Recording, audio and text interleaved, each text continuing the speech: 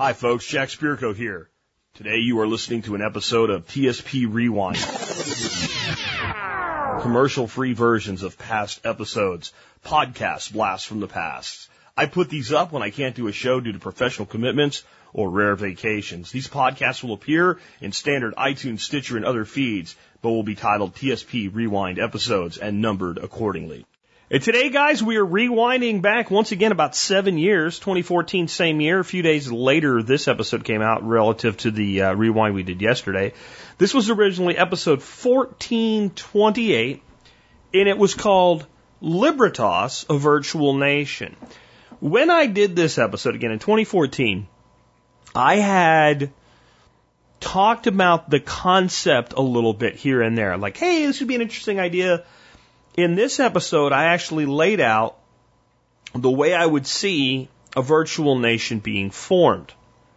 And I thought this would be interesting with all the talk that we've had about cryptocurrency and stuff like that lately.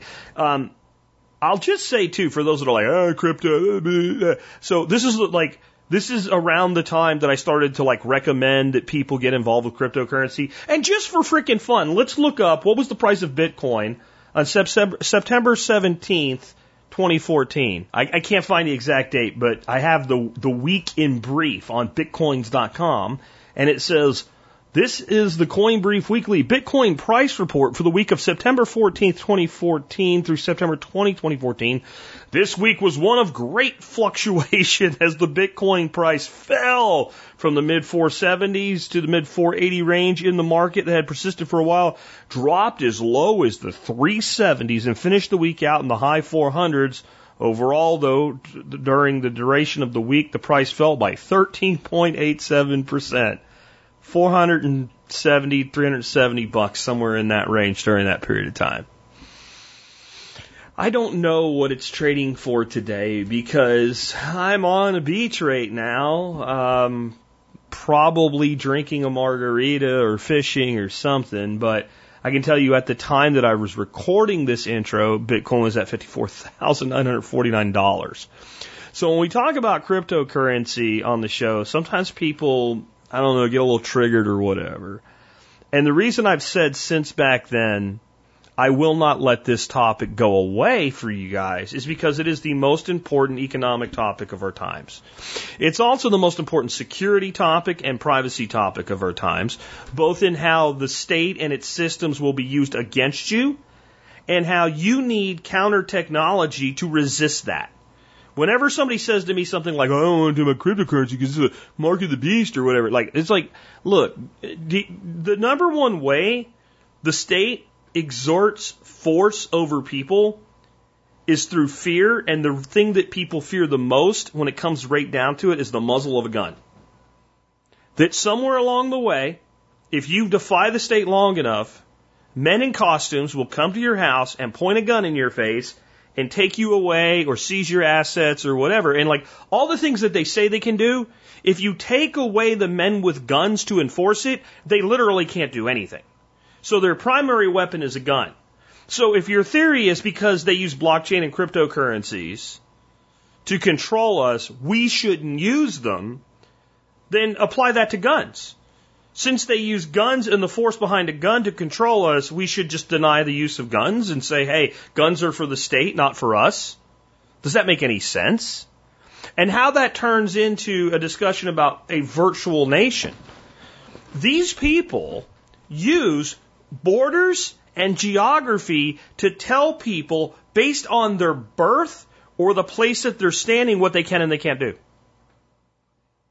Years ago, I talked about how, if you're a citizen of any country other than the United States, there's tremendous numbers of options financially for investing your money, for holding your money in gold, some of the things today with crypto, etc. That the only nation that's really denied these financial rights is the land of the free and the home of the brave, America. I mean, really, that is the case. With crypto, some of the other nations have actually gotten worse with crypto now, but there's still a whole plethora of rights people don't have because they're Americans. There's a whole plethora of rights people don't have because they're Chinese citizens. There's a whole plethora of rights people don't have because they're residents of China.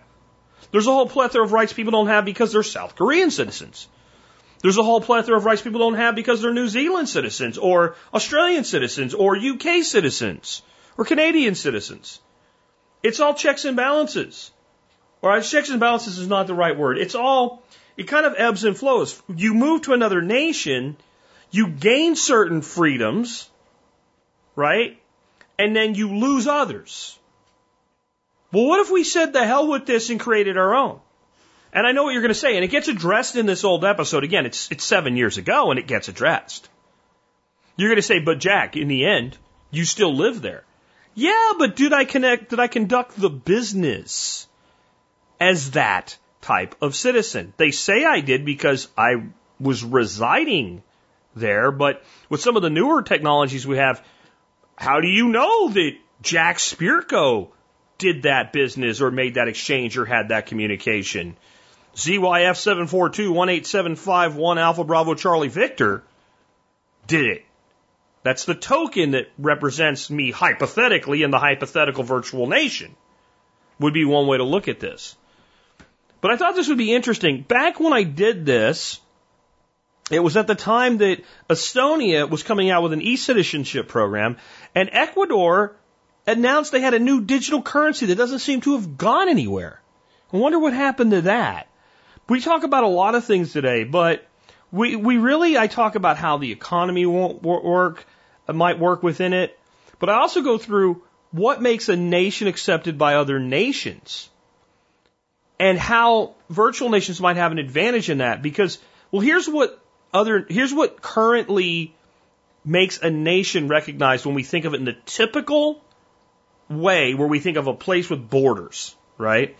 Land, hard force, money, population, soft force, defensive force, defined borders. You know what? Even back then, I have a much fuller picture now, but even back then, I came up with a way to do all of it except the land part, which is actually the weakness. When people talk about seasteading, they do it because they realize land is a fool's errand. Even if you have like an autonomous zone or something, like a recognized one, not the nonsense the protesters are doing, but like there's been talk of like Honduras creating like this autonomous zone where American libertarians could come and do whatever they want, basically, as long as they're not like, I don't know, killing people and throwing them over the wall or something like that. Like basically from a business standpoint, do whatever you want, keep all your money, whatever. This was even talked about back at the time I did this. You know what? I don't think I would do it. I don't think I would do it because I think what would happen is you would become incredibly prosperous, and then you're surrounded by a state who will decide to take it away from you. Kind of makes me think of like, I don't know, like Hong Kong being absorbed by China and China making the deal that they would be separate completely for 50 years, and that really hadn't worked out really well. So like if we're going to do this in any way, we're going to have to do this in a Second Life fashion. Even though it'll be totally different. We're going to have to create a way where we can do business with each other, where we can communicate with each other, where we can commune with each other, where we can join together under common ideals. And we have to make it very difficult for them to do anything about it. I think this will be an interesting discussion to listen to. Again, think about the fact that this was 7 years ago. It's pretty forward-looking. But look at how many of the problems, how many of the I'm not sures we now have absolute solutions to. Maybe it's time. Maybe it's going to be soon time that this thing becomes a reality. If it does, it'll be through the work of privacy projects that are in things like the BPSAA, like Pirate, right? And like Sentinel, distributed VPNs, like Ether1 with distributed immutable hosting.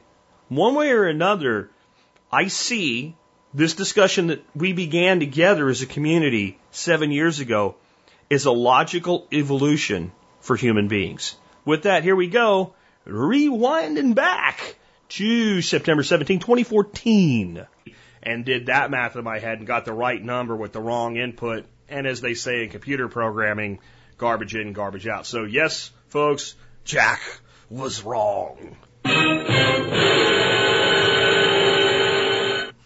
Anyway, let's get on to today's show.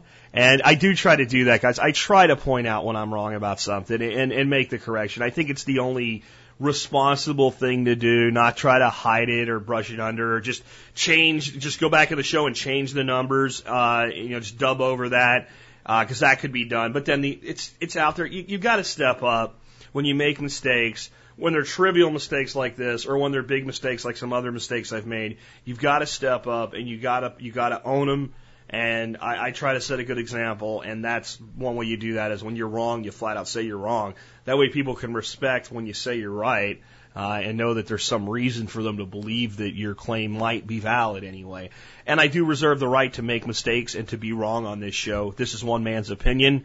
I have very strong opinions, and sometimes those opinions are seen as dictations. They're not. They're just making a case for my point of view. Please make your case for your point of view. And just because you did doesn't mean I'm required to agree with it. And just because I don't agree with it doesn't mean might not be right. All right, with that, because there's going to be maybe a lot of discussion on this one, I want to talk about this virtual nation thing. And again, I want to start out with this. I do not want to be President Spirko of Virtual Spirko-stan. I've actually found the concept of creating virtual nations is not new. It seems almost as old as the Internet.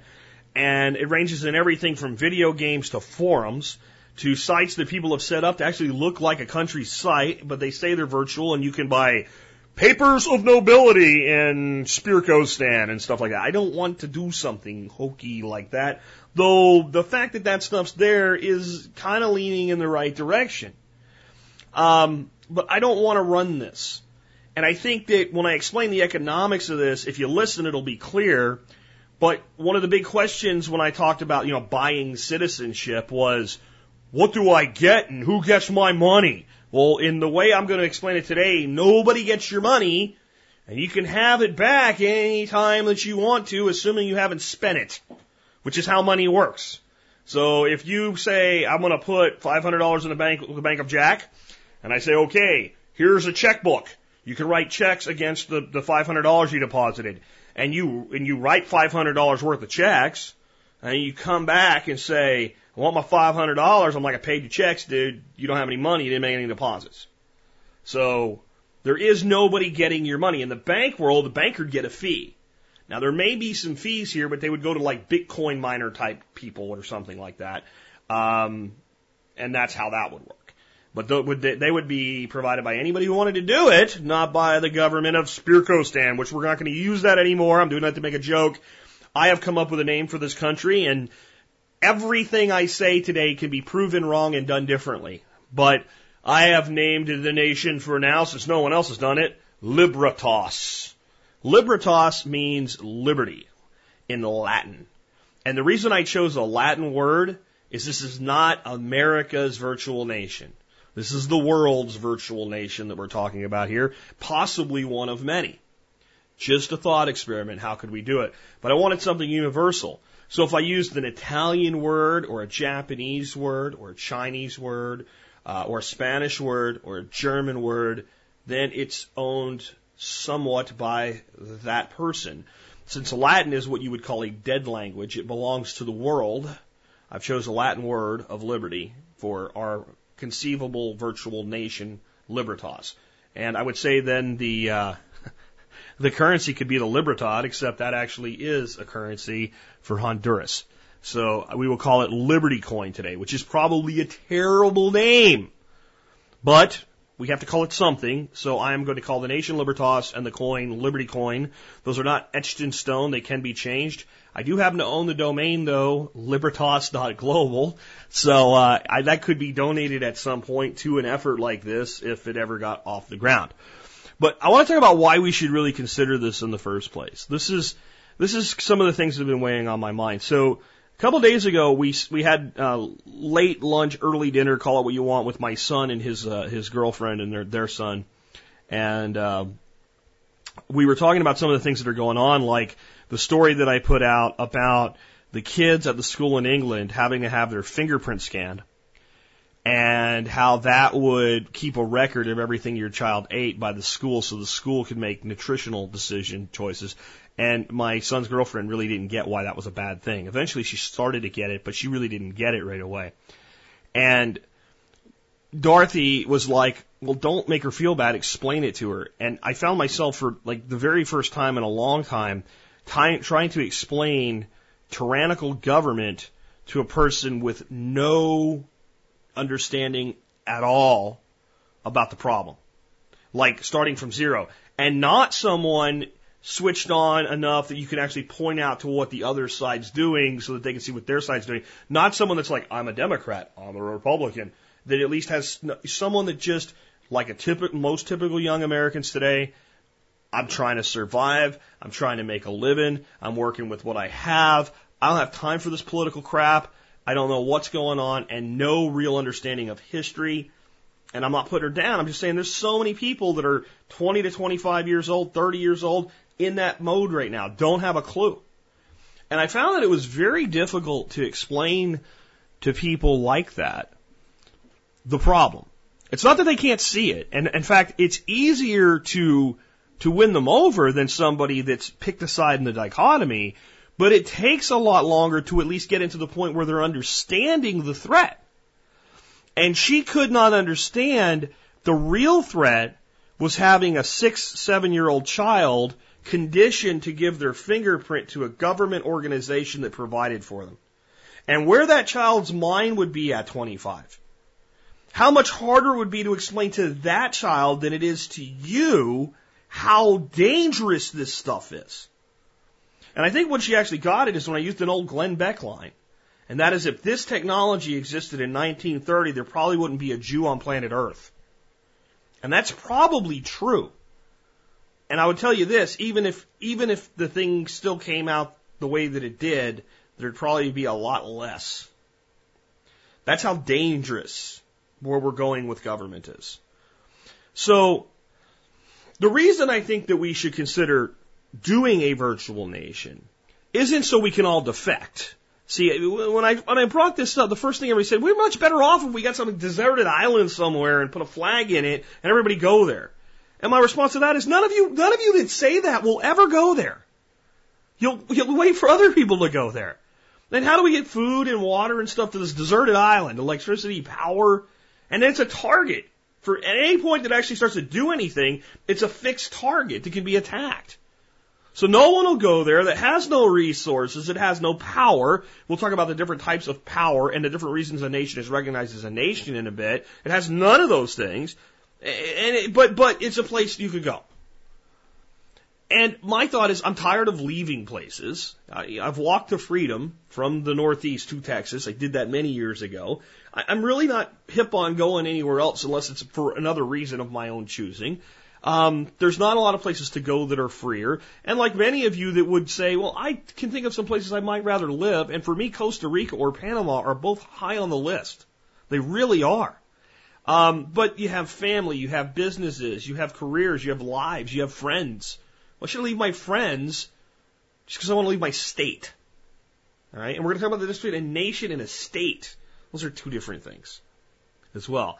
And I think that the problem that we're getting into, and I've seen this very clearly, there's a whole thread on the virtual nation constitution, which I screwed up.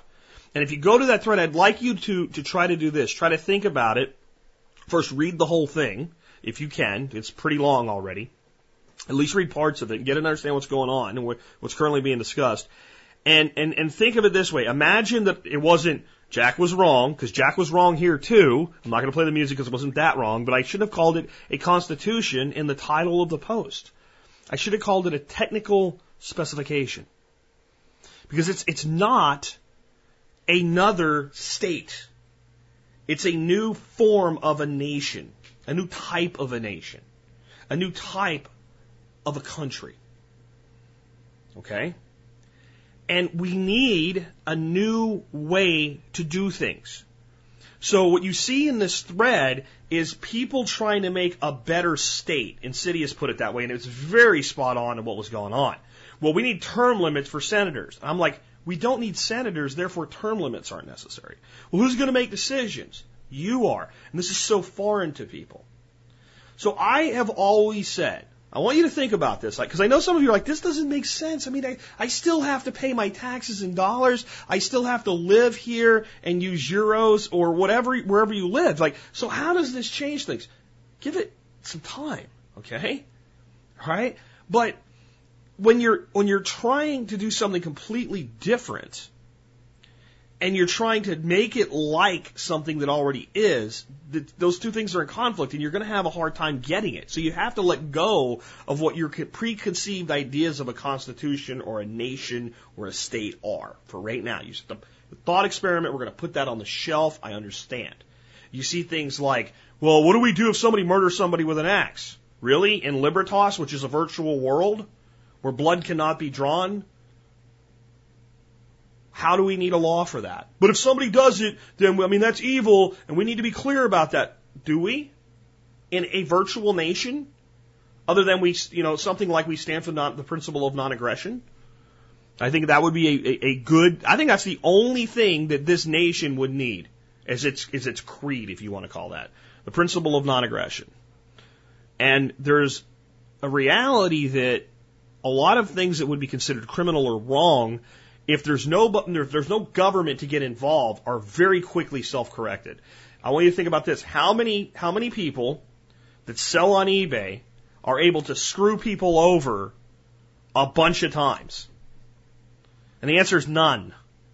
If you have crappy sellers ratings on eBay, you can't sell to anyone. Nobody will buy from you. And it isn't really done by being totalitarian about the negative. It's the benefit of the positive. When you see a seller and they've done 815 transactions, 814 positive, 1 negative, you don't even care about the negative. You're like, you know what? That's some pain in the ass. I know that.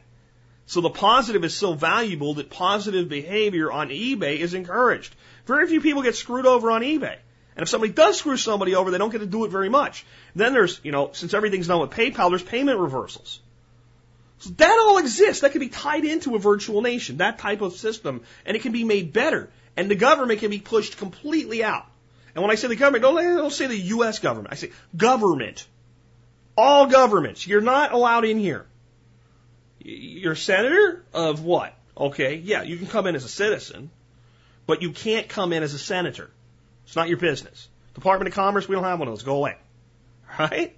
So that's the type of thing we're talking about. The reason I think this is important is what I've always taught you is the way that you spread liberty is not by forcing it onto somebody, which many of the things that I would want to do, if we did them in society on land, would be forced upon people. Like getting rid of at least half of our court system could just be done away with tomorrow. But some people want it. I would be forcing it upon them by taking it away when they don't want to take it away. Think about that. So if the best thing we can do to spread liberty is demonstrate liberty, then there's different ways we can demonstrate liberty. And the best way is through action and proof that it works. Well, I can demonstrate certain things about liberty, like growing my own food on land, but I don't need land to demonstrate conflict resolution. And I don't need land to make conflict resolution easier, more fair, and less expensive to both sides. Do I? I don't need land to do that at all. So the reason we should do this, the biggest reason, is to demonstrate what liberty can do. How liberty can make life better. And can you do everything in a virtual nation that you can do in a physical nation? Not yet. Not yet. But you can do some things. So you do what you can with what you have. Have you heard that before? All right? So we wouldn't need senators, presidents, etc., and there'd be no President Spirko. And nothing I say is written in stone, and nothing I say is the way things have to be from going on forward. But what I want to talk to you now is, what makes a nation accepted by other nations? And where do virtual nations have an advantage because of this? And here's the value of this as a thought experiment. If you had asked me 6 weeks ago, Jack, what makes one nation recognize another nation? I would have given you some of the things on this list. There was no way I could have given you this entire list. As soon as we put this into a virtual nation concept, and the concept was challenged, how would you stay? How would you gain recognition? The list came. See, that's what thought experiments do. They give you information that was always there that you couldn't see. There's to me 6 things that make one nation recognize another nation as a nation. The first is land. Okay? Now, it's not necessary to have land to be a nation. The nation of Israel didn't have any land, prior to World War II and hadn't had land for a long time, but it was a nation in concept. It was recognized. Right? But land is one of the key things, and this is the big problem people see with a virtual nation, that when somebody controls land, we generally say if they control enough land a certain way, with certain borders, that they're a state or a nation. One nation recognizes the borders of another nation. It's one of the defining characteristics of it. And we can have borders in a virtual nation. That's something I hadn't thought of before. The next one is hard force, or military might. So hard force is my ability to use physical, on the ground, boots on the ground, military type force against you to make you comply. So if I say, hey, country A, stop selling your stuff to country B, and country A says, F you, I can blow them up. That's hard force. Or if country A is strong enough that I don't want to go into a direct conflict with them, I can disrupt the sale to B by saying B is violating some agreement, and I can bomb the shit out of B. So either way, I can stop something or create something or cause something to happen through hard force or hard power. All right? And a nation's hard power is also something that makes other nations recognize them. In the words of Ronald Reagan, no nation has ever been attacked because they were deemed to be too strong. Okay? So hard force. The next one is money. When there's enough money in circulation inside an economy, that economic power causes one nation to have respect for, want relations with, and recognize the other nation as valid. So money. The next one is population. If there's a significant number of people with a common bond, and that common bond is expressed through actions, and those people are considered someone we either fear or want relationships with, either way, a population of a certain size starts to take on the characteristics of a nation and causes one nation to go, hey, there's 40 million of those people. Maybe we better pay attention to what they're saying. Right? Well, their hard force isn't that great, so we don't have to do that much. But yeah, there's 40 million people there. We want to do business with them. We gotta respect what they're asking us to respect, right? The next one is soft force or soft power.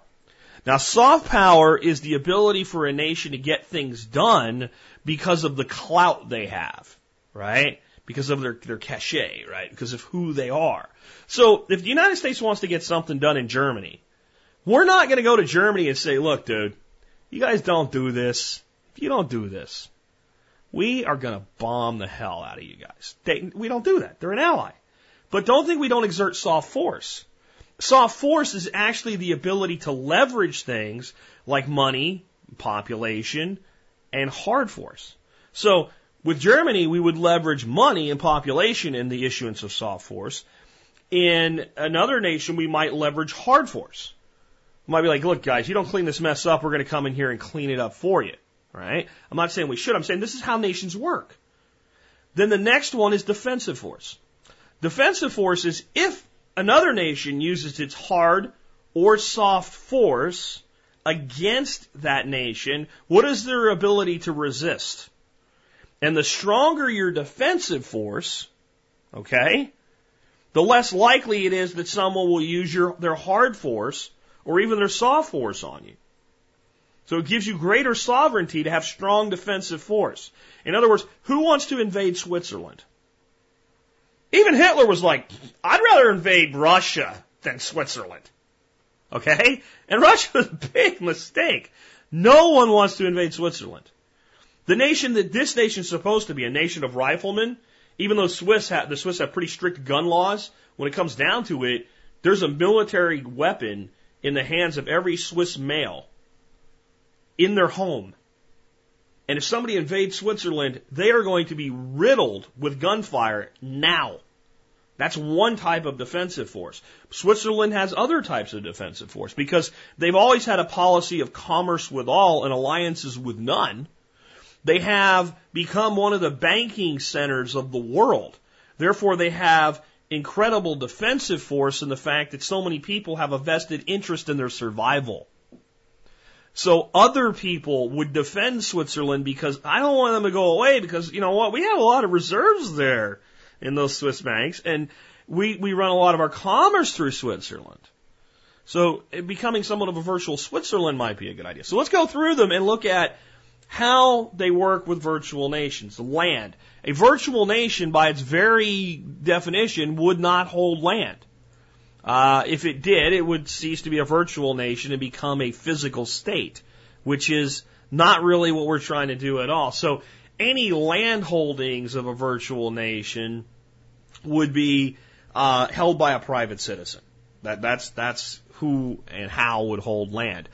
And by the way, for those that think the land path is the way to go, Peter Thiel, who is the guy trying to do something similar to this now, but not with a virtual, with a physical nation, is trying to build these floating states, these floating cities that act as independent, autonomous entities.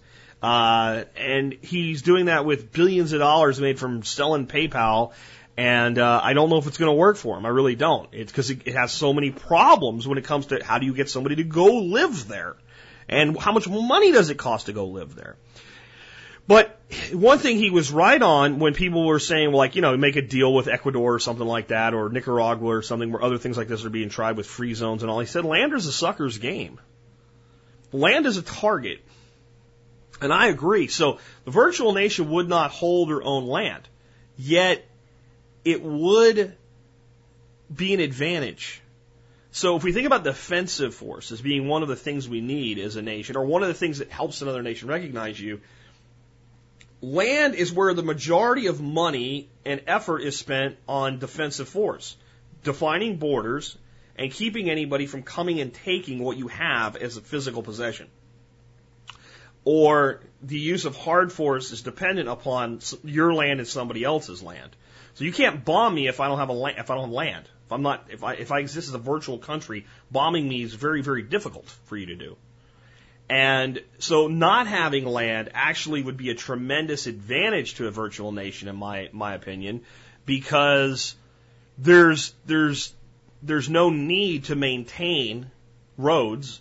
So, yeah, okay, regular governments, you guys can take care of roads. Go ahead.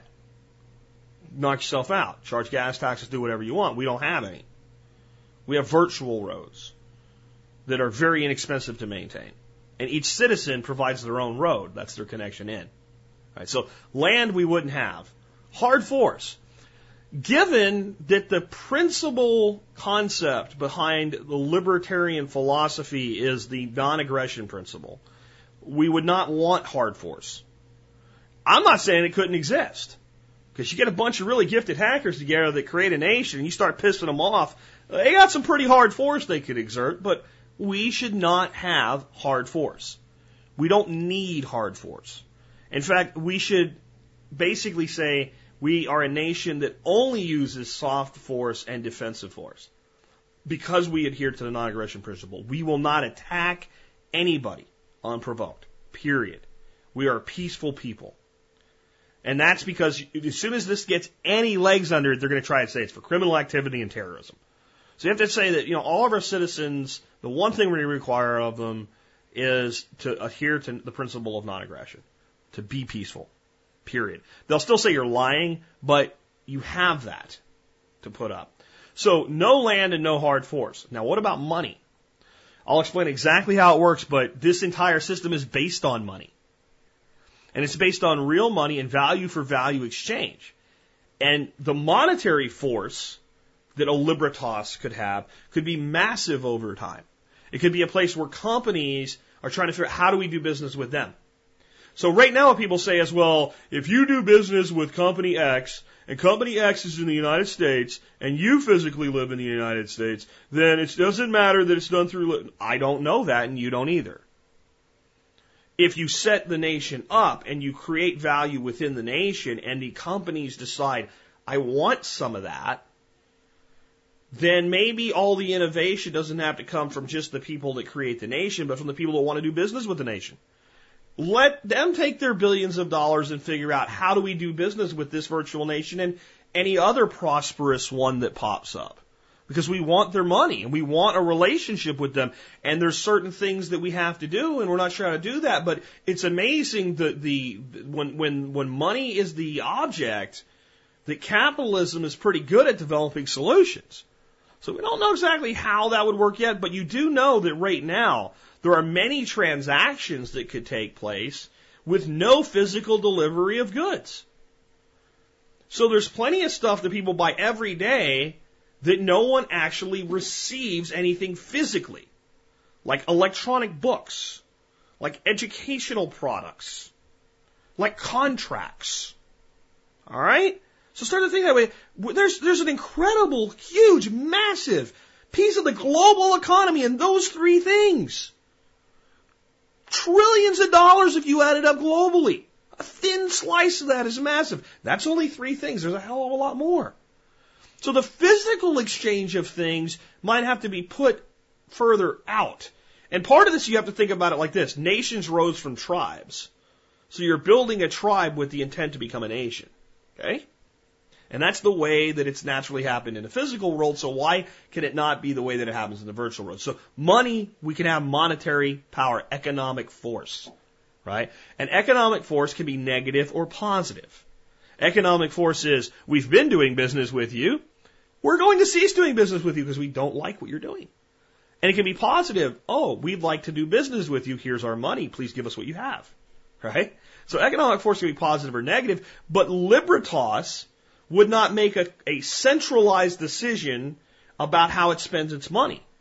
Libertas would allow every citizen to make its own decisions about whom it spends its money with and how, with no interference by the nation as a whole, but the collective will would be demonstrated through the choices of the individuals. So it would be very clear that if Ecuador came up with some kind of a deal and said, hey, Libertasians, you can travel to Ecuador, you can open a bank account in Ecuador, you can have a business, whatever they decide they want to let you do, as a Libertasian, okay? If the deal is a good deal, then there'd be lots of Libertasians taking it. If the deal was a bad deal, then there'd be little to none. And so there's no need for a central authority to say, we'll take that deal or not. Well, how do we know it's a good deal? You make the judgment for yourself. Stop asking the government to make the decision for you. That's how. And anybody could set up, I'm not going to have Spirko stand, but I could have Spirko's Evaluation Services, Inc. And maybe we need a different thing other than Inc. or LLC. We call it, like in South America, they call a corporation an SA, right? So we need a new term for what a business entity would be called inside Libertas. But I could set that up, for instance, and say, we've evaluated the deal and we think it's good for people that do this and bad for people that do this. And if you want our endorsement, you can pay us for it. And you say, well, what makes you the authority? Because I've offered the service and you've chosen to take it. Because, Insidious could set up Insidious's, advisory services, LLVN, all right? Limited Liability Virtual National Corporation, right? And say, I am competing with Spirko, and here's what I've done in the past, and here's my expertise, and you can choose my evaluation services to help you make this decision of to whether or not to do this. And Ecuador could go out and pay Spirko and Insidious for independent reviews. And the citizens that accepted that review and went in and did business could then rate how valid the review was, and that would increase the value of my recommendations for similar things in the future, or give me big old fat demerits where people would say, Spirko doesn't know what he's doing, you better listen to Insidious about deals like this. Right? So the whole concept, by creating a currency situation where people can do business in money, no longer do we have to vote. The market votes by its choices. It's pretty simple. The next one is a population. Well, let's go back to land being a sucker's game. So if we set up Libertas, and all you have to do is deposit money in the Libertas reserve, and you get an equal amount of money to spend in Libertas, and you can take your Libertasian coin and cash it back in and leave anytime you want, it's pretty easy to move there. Okay, now there's some other objections. People are like, well, what about if a bunch of takers show up? Well, since there's no taxes, and you pay for what you want and don't pay for what you don't want, I don't really care. But by setting a number that's something reasonable, I don't know, $500, right? Or the equivalent in your currency converted to Bitcoin to get in the door, and you can take it with you when you leave, again, unless you've spent it, then the person showing up clearly is coming with the intent of doing something productive. And the beauty is the first people in this place would all be business people, all be entrepreneurs. You'd have to have something to sell to really want to do business in Libertas. Like Member Support Brigade. Right? So, or, some kind of premium podcast product. These would be great products to sell in there. Hosting. Well, your server has to be somewhere. I'm sure there's nations that would host your server that don't care. That you're just like, if you're buying space, I'm sure there's some nations out there that just, we're not getting involved in that. Maybe Switzerland. I don't know, right? So there's all kinds of things that could be done. And what you would have then is, well, if there's enough people out there that like what I'm saying, I can do business in Libertas, and then maybe I can actually buy my server space in Libertas. So the initial population would all be made up of innovative, creative, and risk-taking entrepreneurs who would be sharing and value with each other, and they would specifically bring that which can be sold in a virtual environment with them when they got there. Therefore, it would be the basis and foundation of an economy. And as that grew, any person that said, I like what's going on here, I want to check this out, I want to be part of this, and I can do this risk-free, would be willing to give it a shot. And if you gave it a shot and your money was safe, and it was no different than holding $500 worth of Bitcoin, except that it was all in this virtual economy, you're pretty safe to leave your money there. Why not? So you could build a tremendous population with this really, really fast. Who gets the money? Again, I'll give you the whole concept I have, and it might be able to be made better, but nobody does. It's a reserve. So you can have it back. I don't get it. Okay, again, I don't want to do this, but if this was me, and you deposited $500, converted to Bitcoin, and then exchanged out to Liberty Coin into Liberty Stand, I don't get it. It's virtual and it exists in cyberspace. And it's held. And I'll get into how. But because it's that simple, you could probably get, over a few years, a few million people. That's a substantial population. That cannot be ignored by a global market. And you're playing to the market, not to the government. We, the peaceful people of Libertas, are now 2 million strong. We're all over the world.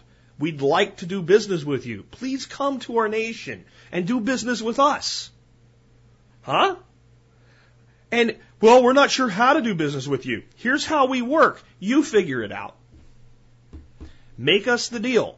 It might involve the citizen on the other end of it having some tax obligation to their nation of residence. Okay? And it might not. Make the deal and we'll decide whether we'll take it or not.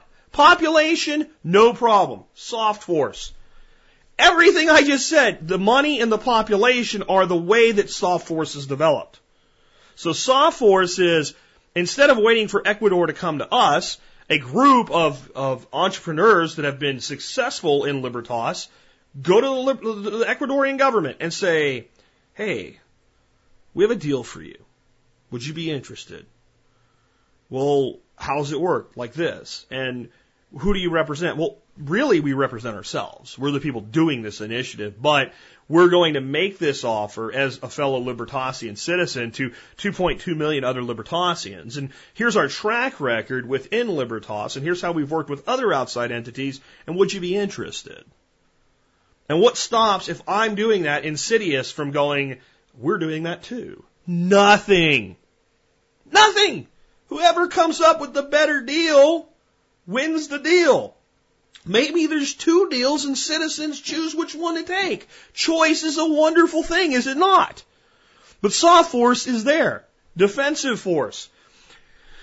Done right, this could be the strongest defended nation in the world. You see, the objections are, well, they'll just shut down your server. My server? I don't have a server. Well, we'll shut down the country's servers. The country doesn't have servers. The country has millions of servers.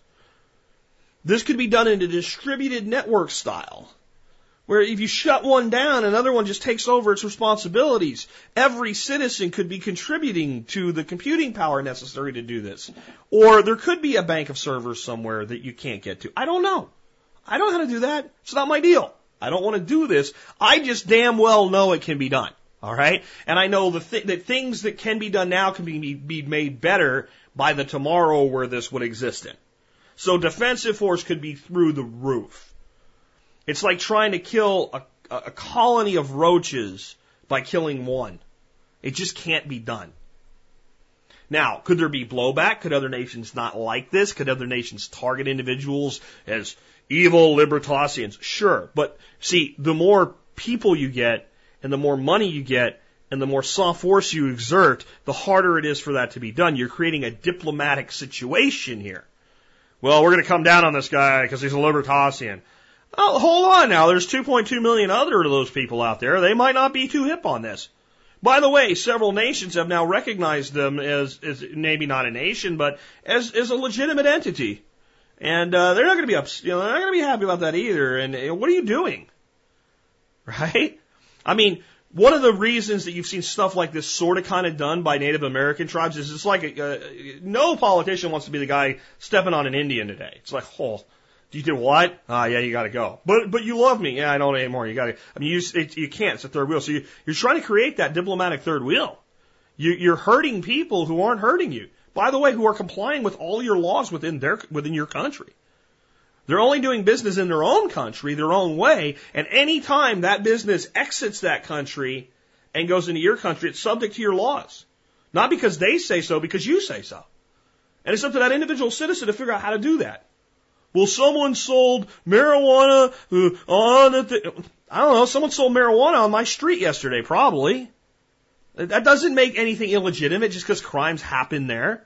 In fact, you could make this a very crime-free environment, first of all, by decriminalizing anything without a victim, and then leaving law enforcement of victim-based crimes to law enforcement where they occur. In other words, I can't hit you in Libertas. I can't rob you in Libertas. We can build the security into the financial exchanges to where robbery is impossible and immediately reversible, so there's no incentive to it. But I can't break into your house through Libertas. I have to break into your house in Germany or France or the United States or Mexico or Canada, right? So you leave to the state, at least for now, that which the state can do that you can't, or the state can do that you don't need to. And you do the things you can do for yourself. And there's no reason that this society can't create money, population, soft force, and defensive force.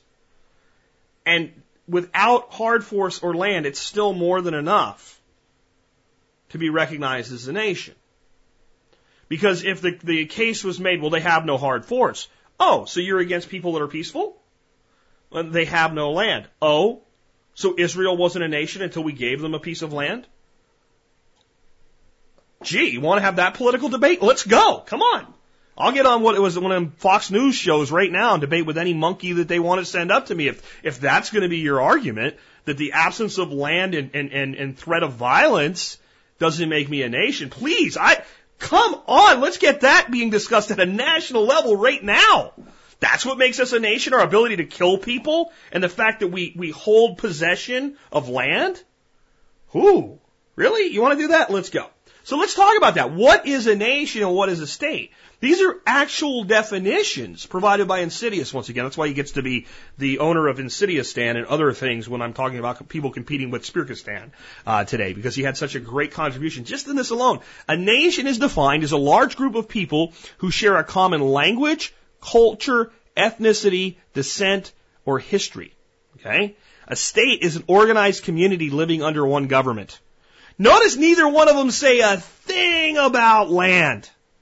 I do want to back up a second, because the one thing that we didn't cover when we talked about these things was defined borders. And we usually think of that because of land. So I think defined borders is going to get added to the list right now. I'm going to put that up there. I'm actually typing it in, defined borders, okay, as one of the ways that nations recognize. So not that they're necessary, because remember, I just said land is not necessary, And hard force is not necessary to be a nation. But defined borders is a way that you recognize. Well, the virtual borders would be the defined borders.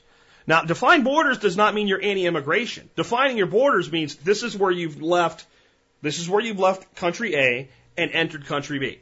That's where this is. An immigration policy is whatever the nation decides. Again, I'm suggesting that it would be a contribution to the reserves, which lends value to the currency that business is done in. So basically, it would be like coming to a country, and I'm going to hold off on that because I'm going to go there. But anyway, once you entered and did business within Libertas, that would be the defined borders. So you can have defined borders as well. So there's 7 things. We have 5 if we want to do this. So back to the difference between a nation and a state. Again, neither one says land, but a nation would be a large group of people. Can we do that? Yes. Who share a common language. Can we do that? I think the language is digital communications. Okay, we communicate digitally. And with translation software, we actually have a more common language than any other nation in the world. Because I can talk to somebody who speaks French. And we can clearly understand each other with translation software. So we have a digital language. We have a common culture. The culture of Libertas would be the culture of liberty. And ethnicity. We're virtual. It doesn't apply. Descent. I've come from the same place. We all come from planet Earth, and we all come from a place where we're not happy with our government. History. We're writing our own right now. Libertas, if it's established by that definition, becomes a nation as soon as there's more than a few people there. By the very definition of the word. A state is an organized community living under one government. I don't really want that. The whole point is to not have government. So it would be a nation, not a state. I want to talk about how the economy might work right now, because I think this is actually very doable. And it may not be that Bitcoin is the perfect reserve, but it's a good example to work with for now. There may end up being a better reserve currency, if you want to call it that, for Libertas. Okay, so say we set up the framework of Libertas. It's there. It can function. There's nothing in it yet, but the shell exists. And people are lining up at the border. I want to go out and be a pioneer in this brave new nation. Well, you'd set an amount for contribution to the National Reserve, and you'd establish that. So it would be clear, and so that there'd be some value brought by every citizen that came. There's some cost. It's not really a cost, but it's a cost. Because it had to be acquired somewhere else. So the way you would do that, and we're going to use Bitcoin for this, but I'm not saying it would be the thing, but Bitcoin would be perfect for right now. Citizen goes and uses any service of their choosing to purchase $500 worth of Bitcoin, whatever you call it. And they now have the Bitcoin. When they get to the border of Libertas, they buy Libertas coin with Bitcoin. And it doesn't have to be a one-for-one exchange, but it has to be fixed. So it would be the computer out, not I say so, the computer algorithms would be written so for each Bitcoin and fractions thereof, 10 Liberty coins are issued. So it's a 10-to-1 fixed exchange rate, and it's pegged. Bitcoin goes up, Bitcoin goes down, Liberty coin goes up, Liberty coin goes down, a fixed pegged exchange rate. Okay? So you come in and let's say you put in 2 Bitcoins, which is just under $1,000. You say, that's how much I want to bring with me. Okay, fine. There's no customs agent or anything like that. You just buy your coin. And the very issuance of coin to you makes you a Libertasian citizen. You now have all rights and privileges of a Libertasian citizen within Libertas. Not outside of Libertas, just inside Libertas for now. Okay? So that's done. I don't get your money. And I know there's people out there still thinking, how does he get my money? I don't, since I'm not doing this, there's no way. But if I was the one doing this, I would still not get your money. The system would be set up to create a Bitcoin vault. A multiple level of security Bitcoin vault. So right now, just so you understand how this works, I have a Coinbase account and I can hold money in, a place where it's immediately available. Or if I have a certain quantity of money and I don't want to take it out of Bitcoin and I don't want to take it out of Coinbase, I can put it in a vault. Well, and I'll say, okay, move 2 of my Bitcoins into a vault. And Coinbase says, okay, we have 1 email address on file. You please enter another valid email address. So I give them 2 email addresses and a cell phone number. and then the money goes into the vault. Once it's in the vault, anytime I want it out of the vault, I can take it out of the vault, but it will take 48 hours to come out of the vault back into my account. Okay? When I make a request, I want to take my money out of the vault, and I initiate opening the vault. It sends an email to both emails. I must click verify on both of those, and it sends a text message that I have to verify on my phone. Therefore, it takes 3 verifications. And even if you hacked my email account, you'd have to have hacked my Coinbase account, both of my email accounts, and you'd have to have physical possession of my phone to get at that money. Even if you did that, it would take 48 hours for that money to move from the vault back to the account. And during that 48 hours, all my methods of notification would have multiple notifications. Did you really want to do this? Did you really want to do this? Did you really? And any time during that 48 hours, I can hit cancel. That's more secure than money is in any bank right now. That's the type of vault I would see for Libertas. When you bought the Liberty coins, it would be the thing that created them. Okay? So there's not 10 right now. You bring a Bitcoin, there are 10. And as long as the system has a record that you're at least X positive inside the economy, you remain a citizen. The day you take out anything below that threshold and you've left, so you brought in 500, you took out 100, now you have 400 sitting there, you can have them, but you can't do business. Right? This is an incentive to build the reserve. But, again, I don't hold your reserve. Now, does that mean that you would take 48 hours for you to get your money back if you decided to leave? Yeah. It's pretty open immigration policy. I think if any nation out there offered it right now, they would be overrun. You just have to put money in our bank. You have to not take out of the nation sufficient that you're behind on $500. And you have all the rights and privileges. You can leave anytime you want. It just takes 2 days to get your money back when you leave. And you could trust the system because it was set up to run that way. I think that's a pretty liberal immigration policy, don't you? And then you spend your money inside the economy. And you make money inside the economy. And you do whatever you will with the money that's inside the economy, the Liberty coin. And so you say, well, let's say I put $500 in. And I come in there. And I buy a bunch of stuff, and now I only have 100 left. Can I leave? You can leave. You can take your 100 with you, but your 400 remains in the National Reserve because you spent your money. And I was explaining this to one person. He said, so somebody's getting screwed in that example. No. How is anybody getting screwed there? See, our minds are so switched on to ask government to do things for us, but yet not trust them, that we can't see that a system like this has no one to trust. It's written into the code. You can't change it. It just is. If you come to my house and say, Jack, I'd like to give you $500 to hold for me while I'm here. Would you put it in a box? And I say, uh-huh. And then somebody else comes to my house and says, I have this item for sale, and I don't want it, but you do. And you look at it and say, how much you want? And they say, $250. And it's none of my business. I don't care. And then after you guys agree to that, you tell me, Jack, I need $250 out of my box so I can give it to him for the thing. Okay, so I go to the box and I unlock it and I get $250 out, and $250 stays in there, and I lock the box and I give you your $250 and you spend it. And then a day later you say, I'm leaving now, I'd like my money back. Well, how much do you get? $250 or $500? You spent $250, you get the other $250. The other $250 is gone. That's how this would work. It's that simple. That's all it is. And does Bitcoin do a lot of this already? Yeah, but not the way that this would be designed. This would be designed for the purpose of saying we are a nation.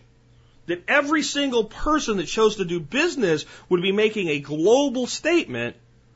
This is who we are. And this is this is the one thing that unites us. Non-aggression. And we believe that government force is aggression. And therefore we've selected a peaceful alternative where the things that can be done without government are, and we keep innovating and working toward more and more things that can be done without government. And in all the things that can't be done without government for now, we accept that. And we maybe are not happy about it, but we choose to do business with the government in those ways. This is our place of demarcation. Okay? So why do that? It is an example. Again, an example to the world. These are all these things that you think only government can do, and we're doing them without government here. We're doing them without force here.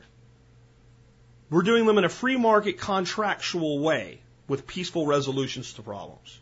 Here's how it works. Now, how might we do more of that? It's also a peaceful revolution and protest. You can carry signs all you want. No one gives a shit. They don't care if you march. They just care that eventually you go home and pay your taxes or consume somebody else's taxes. They don't care. It doesn't matter.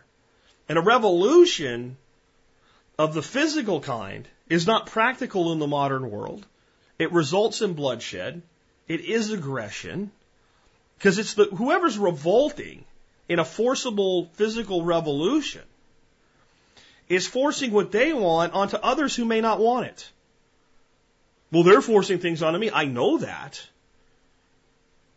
But a revolution in modern times, if we are to say that we are truly peaceful and not for the use of force, unless we're defending ourselves, has to leave the person that wants the government in their life the choice to leave the government in their life.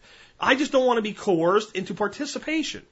So I'll leave what I can leave, and I'll keep doing what I have to. And I'll look for more and more ways to leave more and more and more. That is a protest and a revolution that matters. That will get people's attention.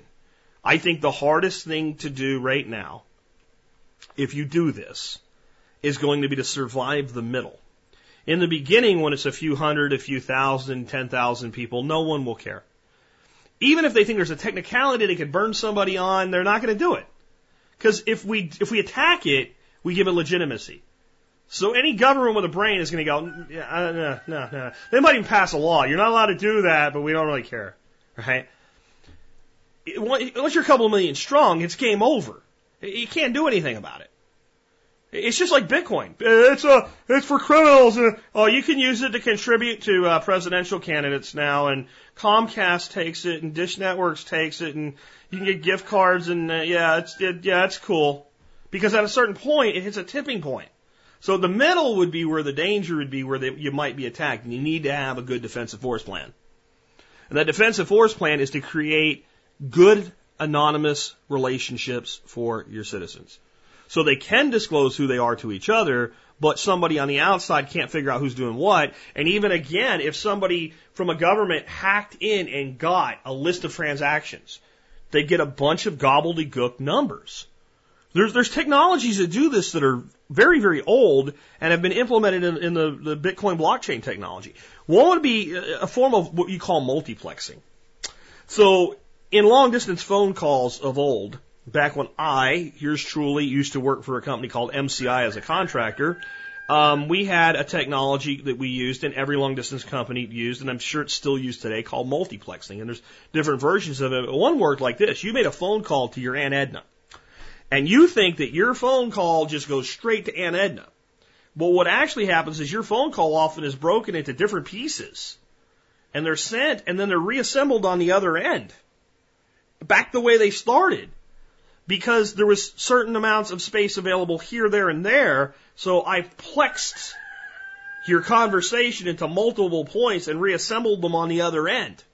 And done some other things in there like canceling out echo and things like that for you. And dropping noise and refilling it with white noise so that the sound of the call is clear on the other end. That's called multiplexing. And some other text I threw in there at you that you really don't need to know. Well, there's a thing called ZeroCoin that does this right now with Bitcoin. I want to buy from you, and I don't want anybody to know that I bought from you, and you don't want anybody to know that I bought from you, so we use ZeroCoin. And what ZeroCoin does is it takes my Bitcoin and it breaks it up into millions of pieces. And they all go through different ways, and then they all reassemble on the other end from multiple points of origin. And if you're looking at that in the blockchain, it's impossible to ferret out, especially if there's a couple million transactions doing it. So, and that technology can be made better. So you have to have a defensive force to survive the middle, which is basically you have to be so confusing to them that as they're trying to get their hands around it, and control it and just like Bitcoin. That's what happened. We're getting tax guidance, but then we're making it legitimate. But if we don't, then how do we say that they owe us money? And okay, fine, it's an asset. And if it goes up and they issue tax guidance and they're like, it's still for criminals. And then all of a sudden they're like, well, shit. It just is. That's what you have to do. You have to be so hard to stop in the middle that by the time they figure out what they want to do, there's too many of you to do it. So that's how you get through the middle. That's the peaceful revolution and protest. And it's to assert your individual liberty however we can. How many times do people say, well, we need to do something. And what are you going to do? Vote? For who? For what? Now, I've seen some minor progress is made with decriminalization of certain things and things like that. But again, we're going to the government saying, will you please let us? That's not liberty. What this is saying, these are the things we can do on our own. We don't need you for, don't bother us. But we didn't ask you what you thought. We didn't ask your permission. We are free sovereign beings doing what we want to do over here in a way that fits your model. We've asserted ourselves as a nation. We're doing business globally right now. When we do business with you, we will do business with you by your laws. We're not doing business. Go away. And if not this way, then how? What's going to be left if this isn't done soon? What way are you going to revolt? What way are you going to assert your individual liberty? How else is there to do this?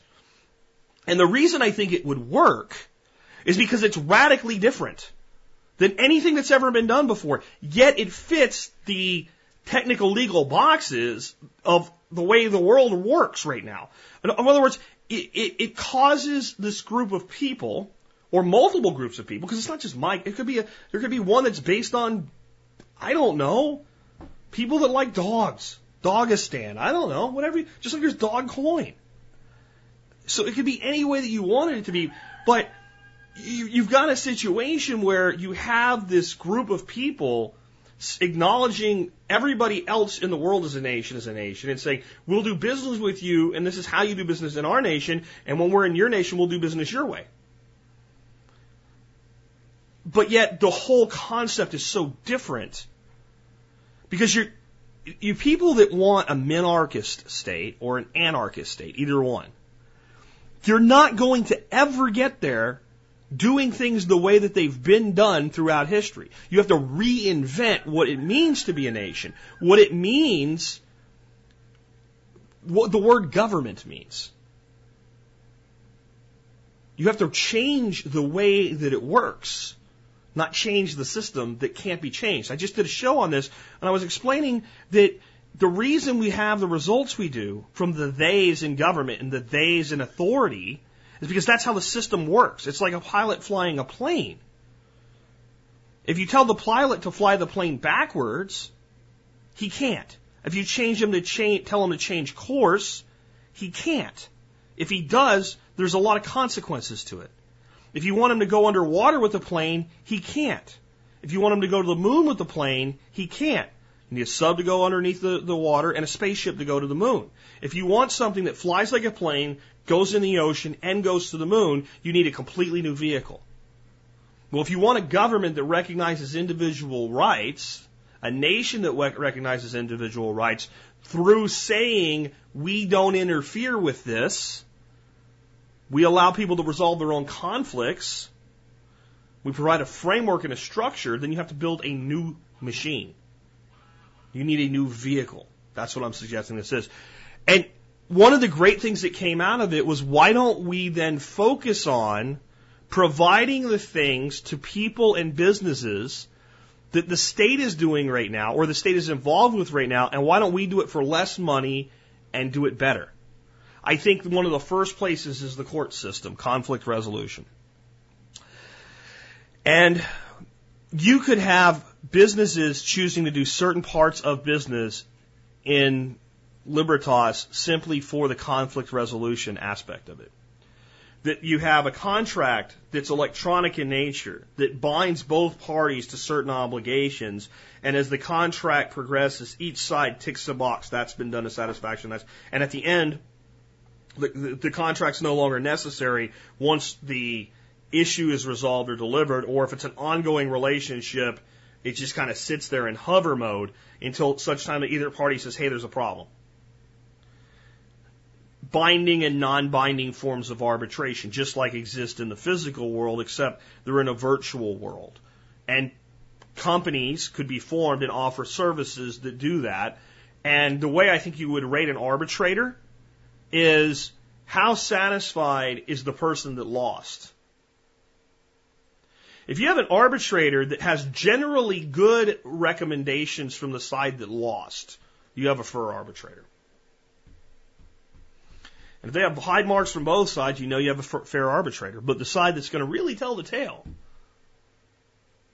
In many instances, conflict resolution taken through this very quickly, very fairly, and based on the prior agreements.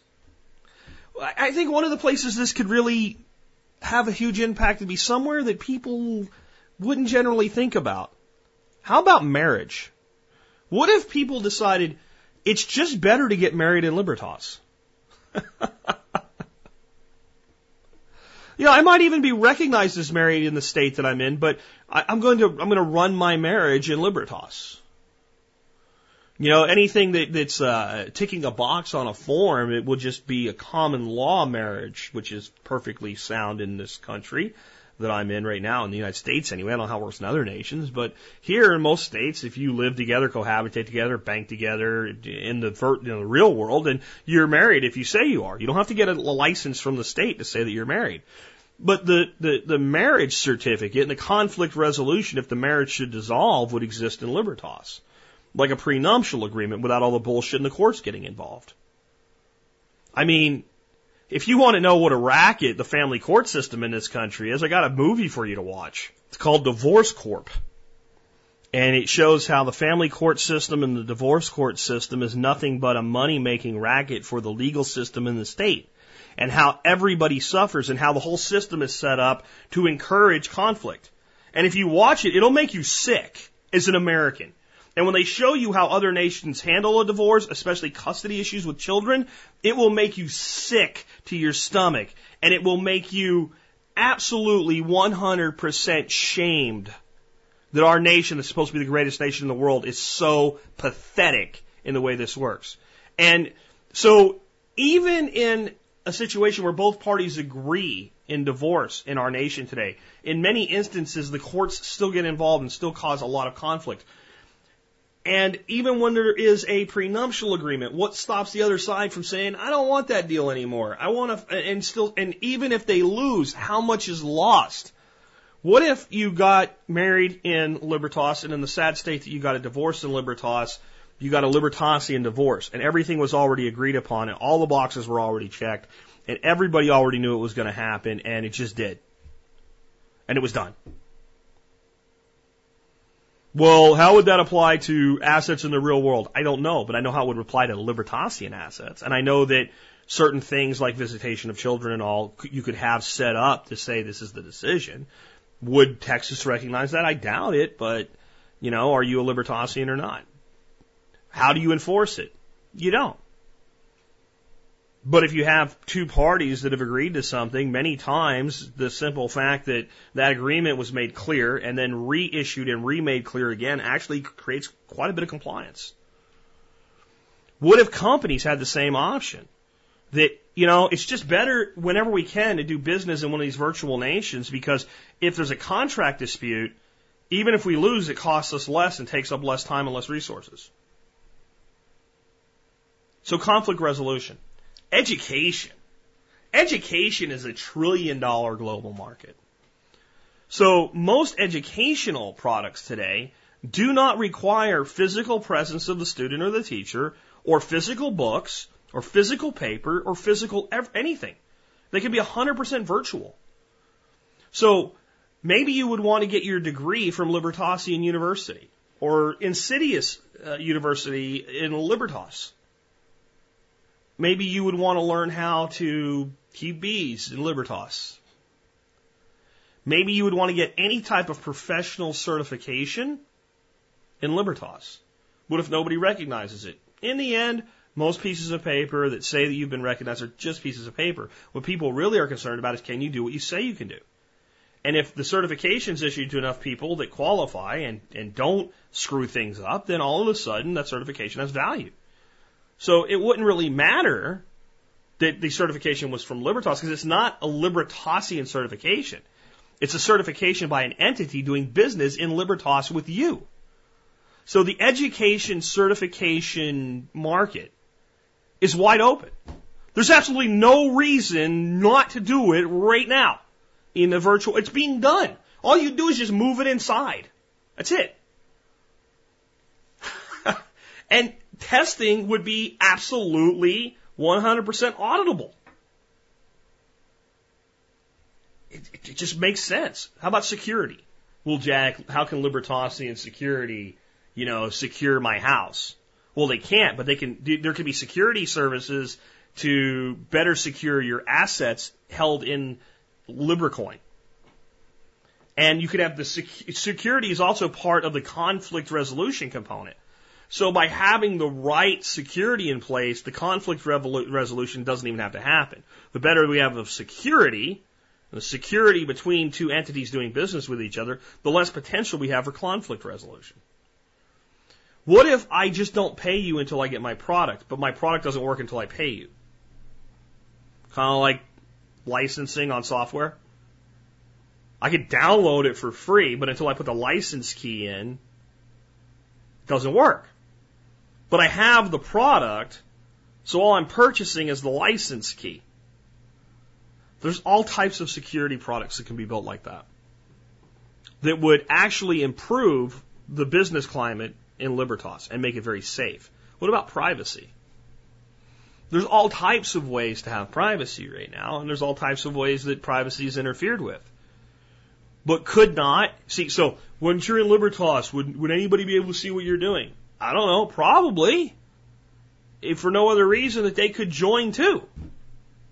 But what if when two people wanted to do business, there could be a privacy, remember in Maxwell Smart, the cone of silence, right? A virtual cone that worked for real, right? Not the one that they always had in that funny ass old show, but this virtual cone of silence. That when two parties enter into that, everything that happens is completely private. A private room within a private suite, within a private vault, multiple layers of privacy. So how does Libertas provide that? They don't. A business doing business in Libertas builds whatever they want to build and offers it there. How about leadership? How many times are we told that our problem in this country is poor leadership? Do you see it getting better anytime soon? So people actually will pay for leadership. You don't believe it? You ever make a political contribution? You paid for leadership. You just didn't know that's what you were doing. And you probably didn't get what you paid for. There's a lot of ways to look at the leadership quotient. So one of the ways we could look at the leadership quotient is that leadership is like consulting. So consultants enter into a business agreement this way. So I've decided I want to rewire my entire office building. It's a physical world thing. Somebody's going to come here and do that. And I don't have the technical expertise to look at the bids from all the contractors and to write the specification that the contractors are going to bid against. And it would be really expensive for me to hire somebody to do this one time, and I'm not going to need to do this again for years. So I'll hire a consultant, and that consultant will then take a look at my blueprints and spec out all the parts and all the things and decide exactly kind of what my budget is going to be. And then I will take that request for quote and I'll send it out to 10 contractors. 10 contractors will bid on it. And then I won't pick the contractor that wins the bid. The consultant will pick the contractor that wins the bid because it's not just about price. It's about the response that the contractor wrote, examining the contractor's capabilities and things like that. You'd say, well, that's all physical world. No, it's not. No, it's not. The relationship between the company and the contractors in the physical world, the relationship between the company and the consultant absolutely could be in the virtual world. Everything can be done electronically. The consultant never needs to step foot. All the specifications, all the building prints, everything could be provided, and the consulting arrangement could exist in the virtual nation, and that consultant's providing leadership on the project, even though they're not there. And then the contract resolution, the conflict resolution between the company and the contractor would exist in America or Mexico, right? But any kind of conflict resolution, and it usually happens at the consulting level, okay, would exist in Liberstan. Got it? Or Libertas, right? It's a very, very simple thing. Leadership also exists in religions. How many churches do you think are really sickened by the fact that when they spend money in their economies, they know that that spending, even though they're not taxed, generates commerce and taxes, and that money is used to murder people in other countries? Yes, I said murder, because that's what I think it is sometimes. I don't think it always is, but I think sometimes it's not killing, it's murder. If you're killing an innocent person with the knowledge that that's what you're doing, I consider it murder. So if our nation bombs a wedding to kill a bad guy, who really, even if he really is a bad guy, but we know we're going to kill innocent people when we do it, we've taken out a combat target. If you want to go that far, if it's the right guy, I would even acknowledge it. That's a combat target. He's been taken out. Not necessarily for it, but I'll acknowledge that. But everybody around him that died is collateral damage. My ass, it's murder. How many churches do you think are like, I really don't like that? Well, what if they could move the majority of their money, their contributions, etc., into the virtual world? What if people went to church online? So the church didn't need a building. And what if leadership was for a fee? And that fee is a voluntary fee in a church because it's a contribution. There's all types of leadership that people pay for every day that's virtual. From consulting to religious consultations, legal consultations. A lawyer could charge for his services in the virtual world, but the contract could be executed in the physical world. That's another type of leadership.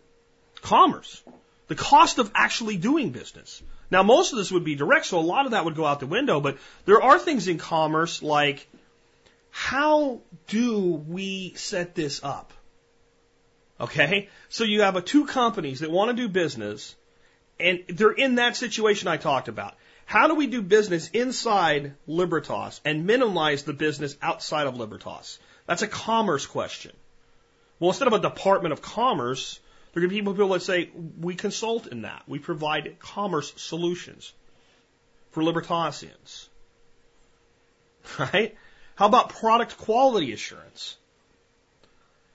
So that would be what I started kind of talking about at the beginning, where if you wanted to know if you should take the deal Ecuador is offering, Insidious has Insidii, VNLC, right?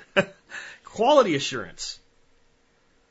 And so there's a product quality assurance, and any product could either ask for review or be commissioned by a buyer prior to purchase for review.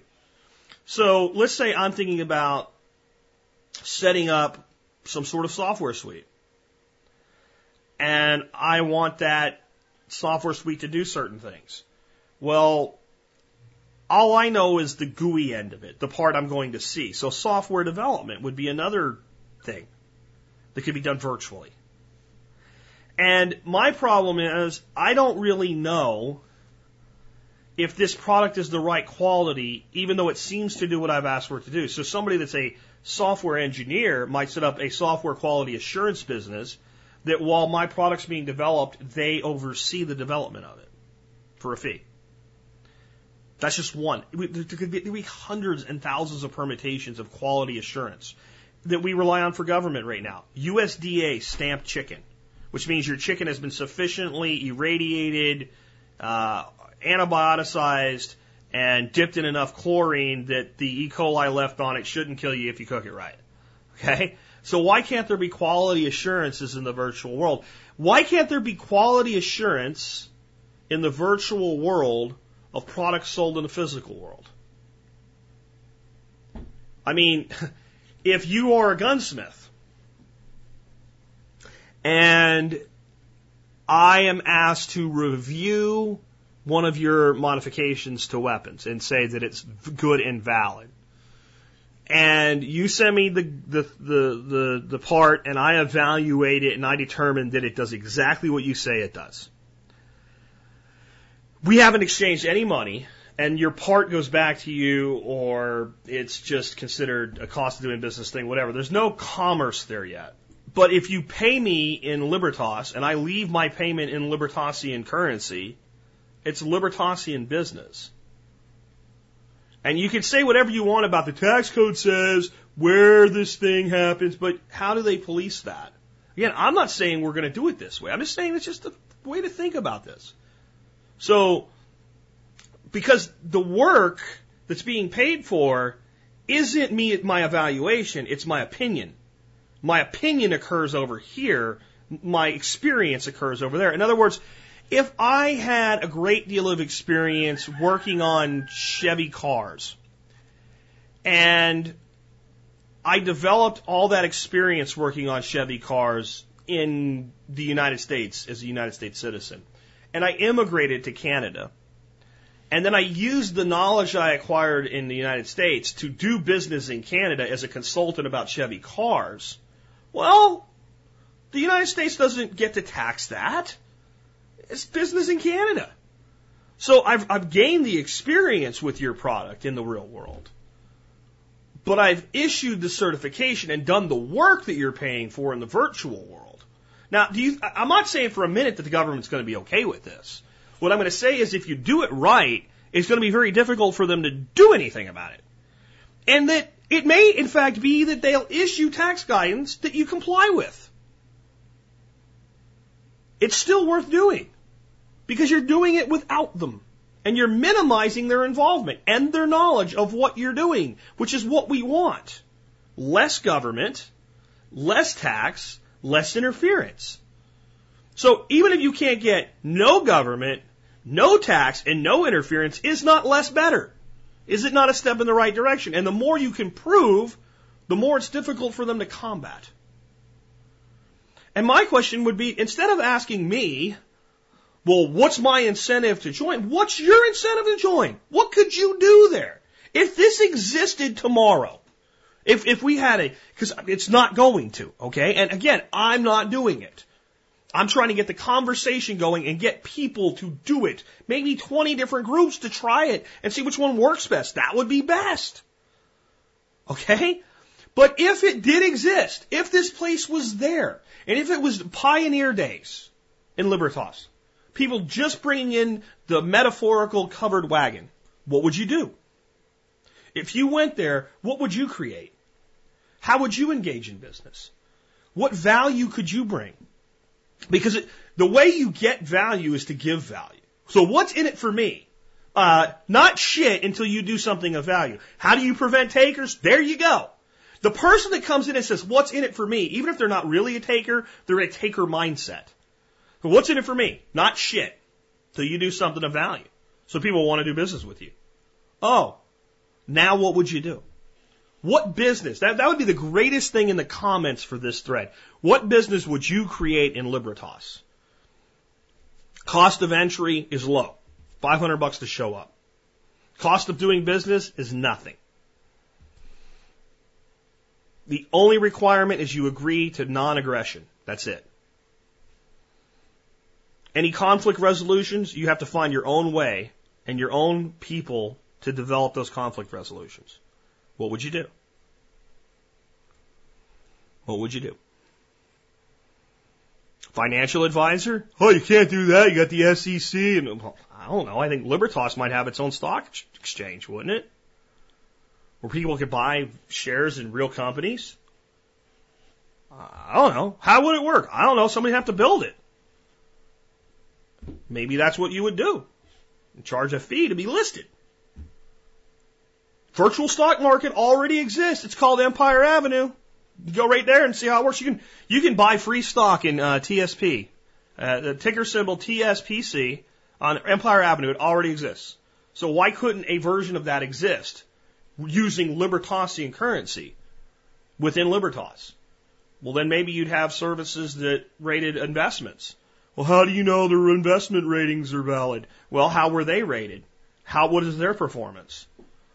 We don't need a Security and Exchange Commission to figure out how to do that. Well, they want to, and they want to tell everybody how to do everything, but it's not even Bitcoin now.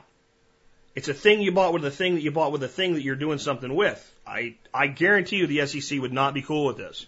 The question is, what could they do about it? What could they do about it? What could the SEC do about it if the guy that set this up in Libertas was an Australian?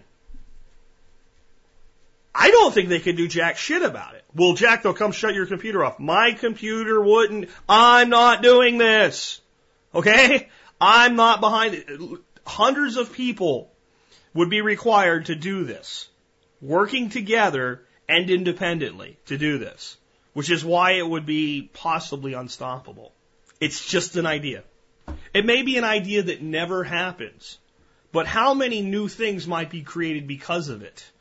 How many little tugs and pulls toward liberty might be created because we seriously examine this? And if it is created, remember what Orion Martin from Sidekick.co said. The one thing that gets the government's attention is money. So one thing they respect. So if you created something like this and it started to work and the government wanted you to comply, but you had a strong defensive force and they couldn't figure out how to get it, might they give a little here and give a little there and yield a little bit of this and say, yeah, you guys can do that over time. Not tomorrow, but over time. And my final thoughts on this is we're talking about a revolution. One does not request permission to revolt.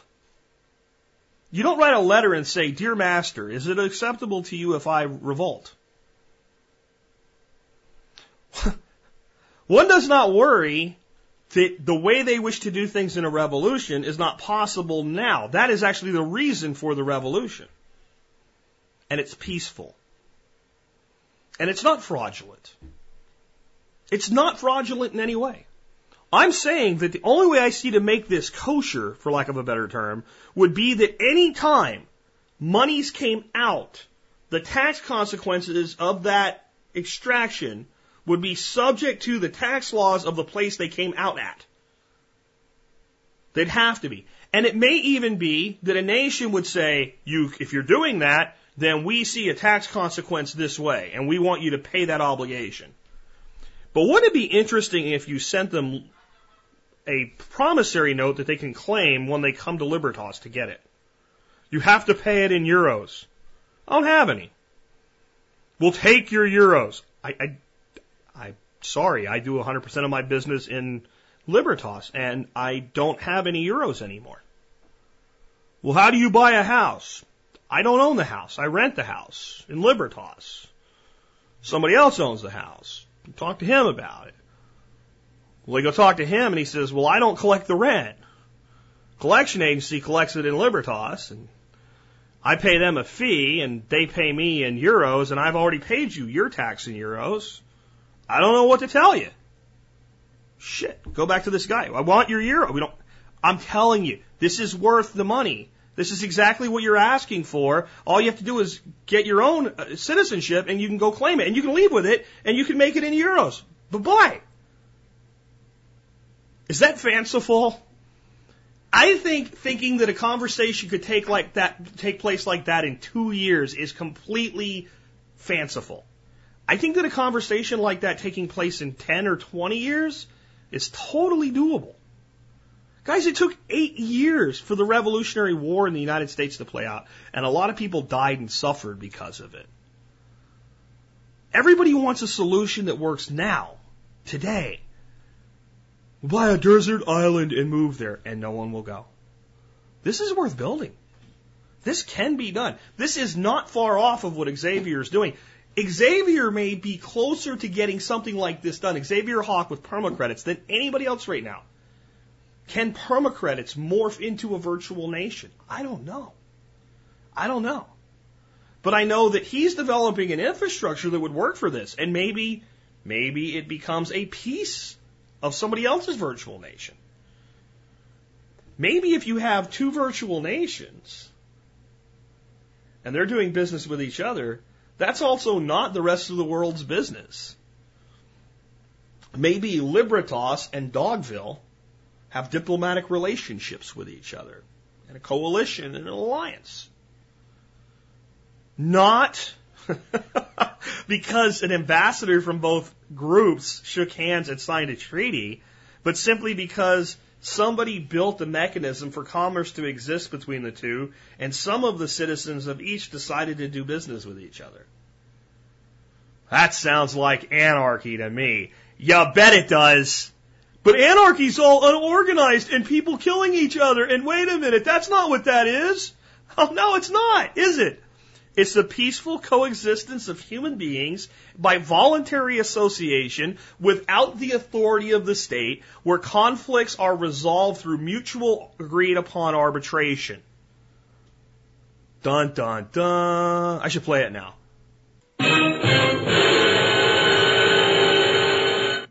Seriously, guys.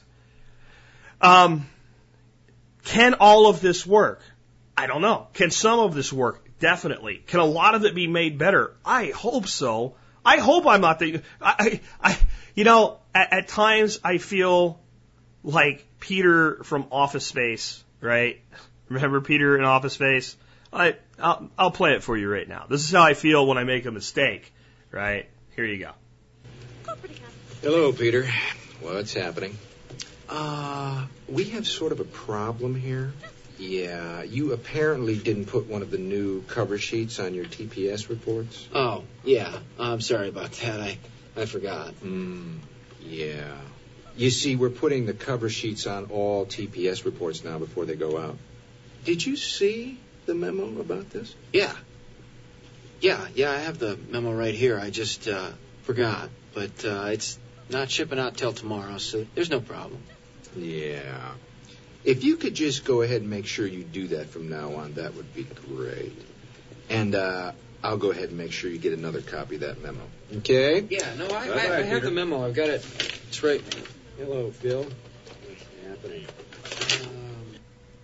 And there's another scene later on where he's talking to two consultants that are taking the company over, and he says, I have 9 bosses, and that means when I don't do something right, I have 9 people informing me about it. Sometimes I feel like I have like 900 people telling me when I've screwed up something, like, Jack was wrong.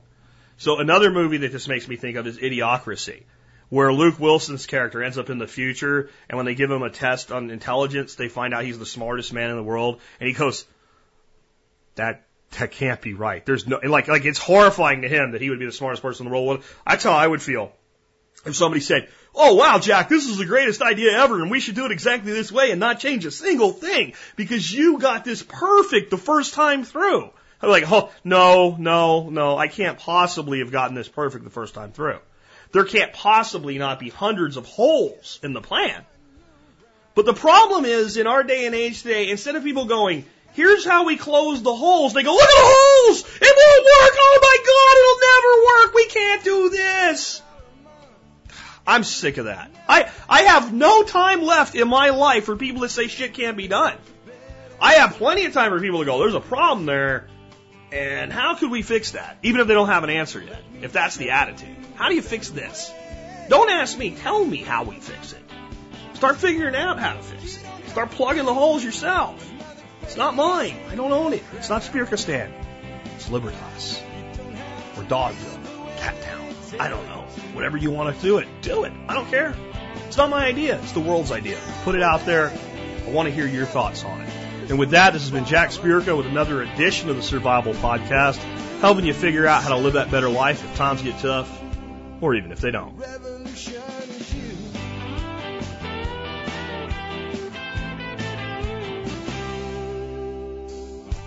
It's in our food these days, it's on our TVs. Sometimes we forget we are what we eat. I don't know the answer. It's like there's nothing I can do. It's the price we pay, I guess, and we follow all the rules.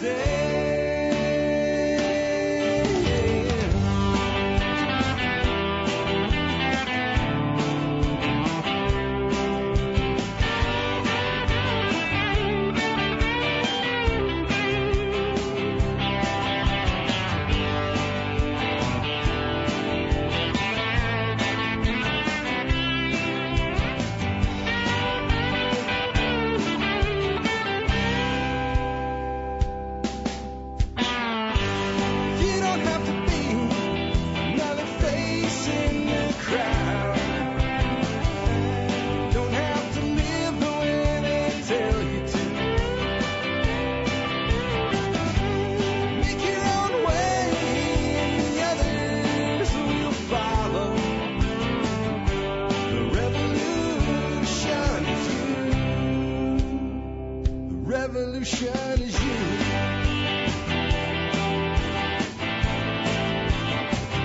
Revolution is you.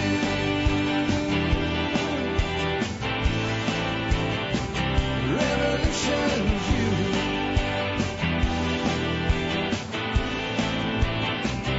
Revolution is you.